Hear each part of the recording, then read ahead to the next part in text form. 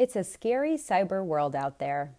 Hacking, identity theft, fraud, and phishing are just some of the scams that thrive when stress is high, you're looking for answers, or you simply clicked a link that looked legitimate.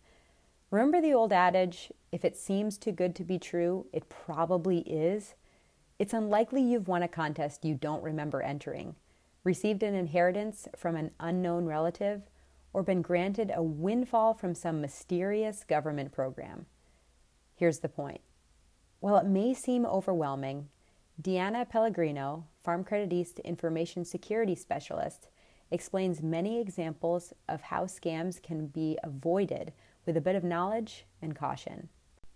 Our second article in September's Knowledge Exchange Partner is written by Chris Lawton, Director of Knowledge Exchange, and discusses international trade and its effect on U.S. agriculture in recent years. China, the European Union, Canada, and Mexico's relations with the U.S. are discussed. The underlying factor here is international markets are essential to U.S. agriculture, and with domestic producers churning out more than our U.S. population can consume, export markets continue to increase in their importance.